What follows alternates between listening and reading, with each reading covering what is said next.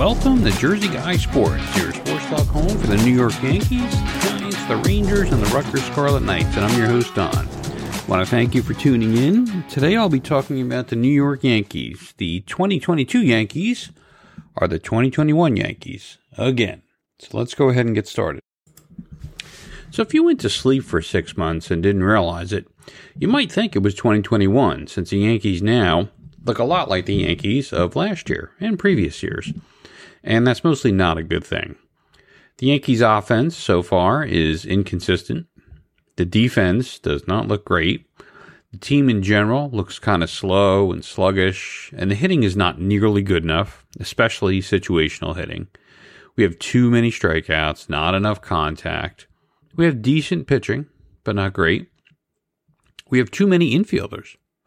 And we have a manager who praises a hitter that was 1 for 10 with 3 strikeouts. So does that sound like 2021? Well, it should. It's essentially a description of the Yankees of all of last year. And that's kind of what we're seeing in 2022 so far. Not that this should be surprising, mind you. It was an offseason where Hal Steinbrenner, the owner, decided to retain general manager Brian Cashman and retain Boone as the manager. And as such, it cannot be that surprising that we have similar problems and similar results so far as we have the previous year and years.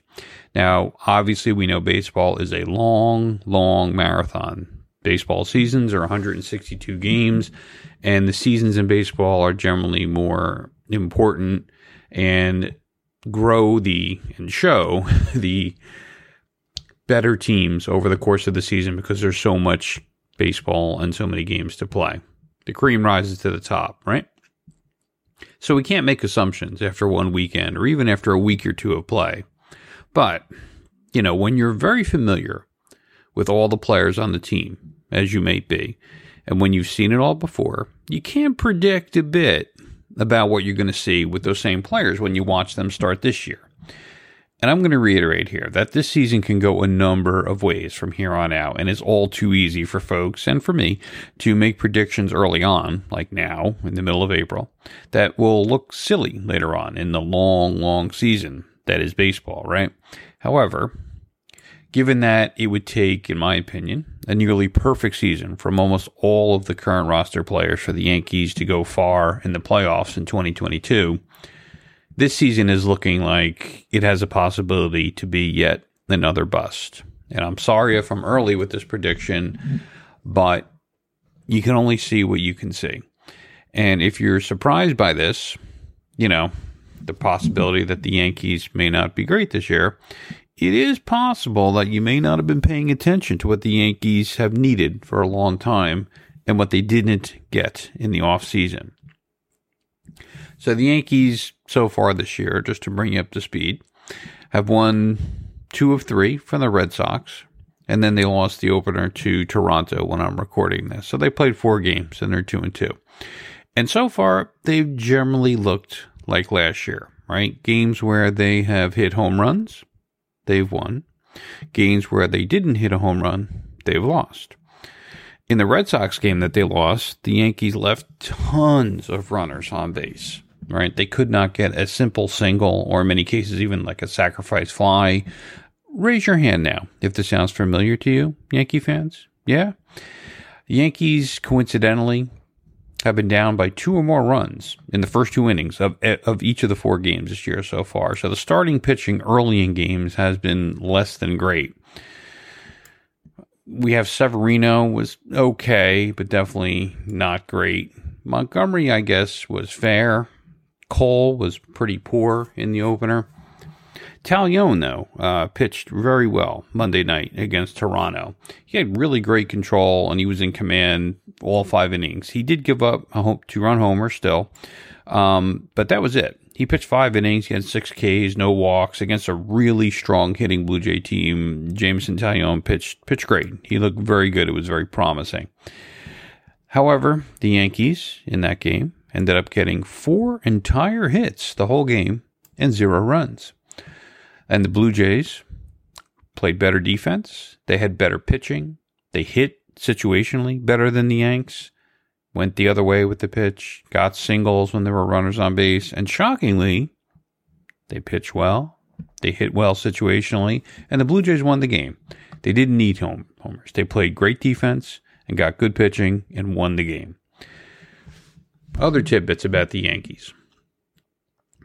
Boone. My friend Boone, the manager. Boone continues to actually put his bid in for the world's biggest moron. He's well on his way already. And Boone, for example, was praising Joey Gallo's at-bats after the first 3 games when Gallo was 1 for 10 with 3 strikeouts.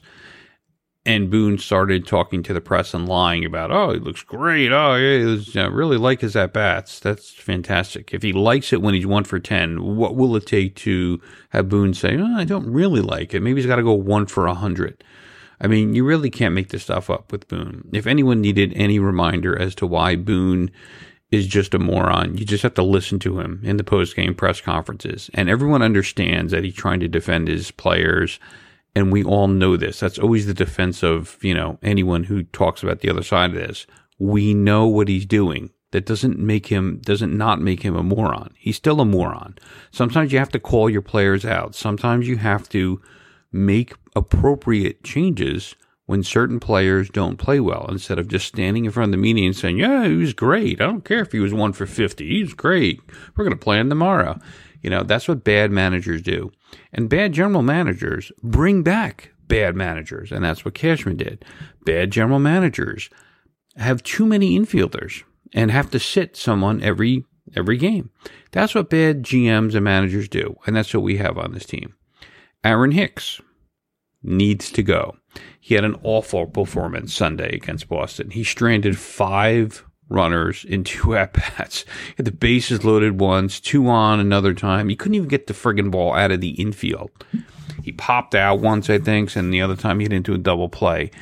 Aaron Hicks is a friggin' liability at this point. He takes too many pitches, and he gets lauded for it by the announcers and the writers. Oh, what a great eye. He has such patience at the plate. I'm so friggin' sick of it. He's always looking for a walk, and it's infuriating. I can't stand it.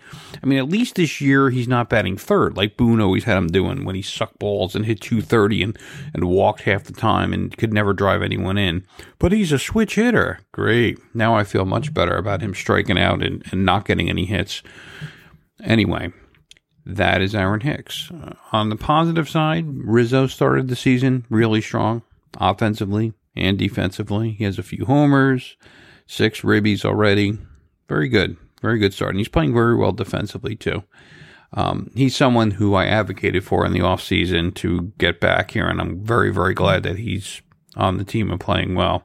DJ is not off to a great start offensively, and that's a little troubling. And he's been in and out of the lineup, of course, because Boone and Cashman are morons and they have too many infielders. At this point, I'm just going to wrap it up by saying it's hard to know exactly how good or bad the Yankees are going to be this year. It is not hard to know that they will almost definitely not be champions in 2022. It is likely that they will not even win the division. Toronto looks exceptionally strong this year. Tampa is always excellent. And the Red Sox actually look like they're going to be pretty good as well. There is a legitimate chance, a real chance that the Yankees could actually finish 4th in the division this year. It is possible that the Yankees win the division. There are enough good teams in the American League East that there is a huge range of possibilities that exist for the Yankees this year. So time will tell. It is only April. There are many, many, many games to go. But early on, 2022 looks an awful lot like 2021 for the New York Yankees. And that's all I have for you today. Thanks for listening to Jersey Guy Sports. Please subscribe to the podcast and tell your friends all about it. And I will be back soon with some more sports talk. Thanks and have a good day.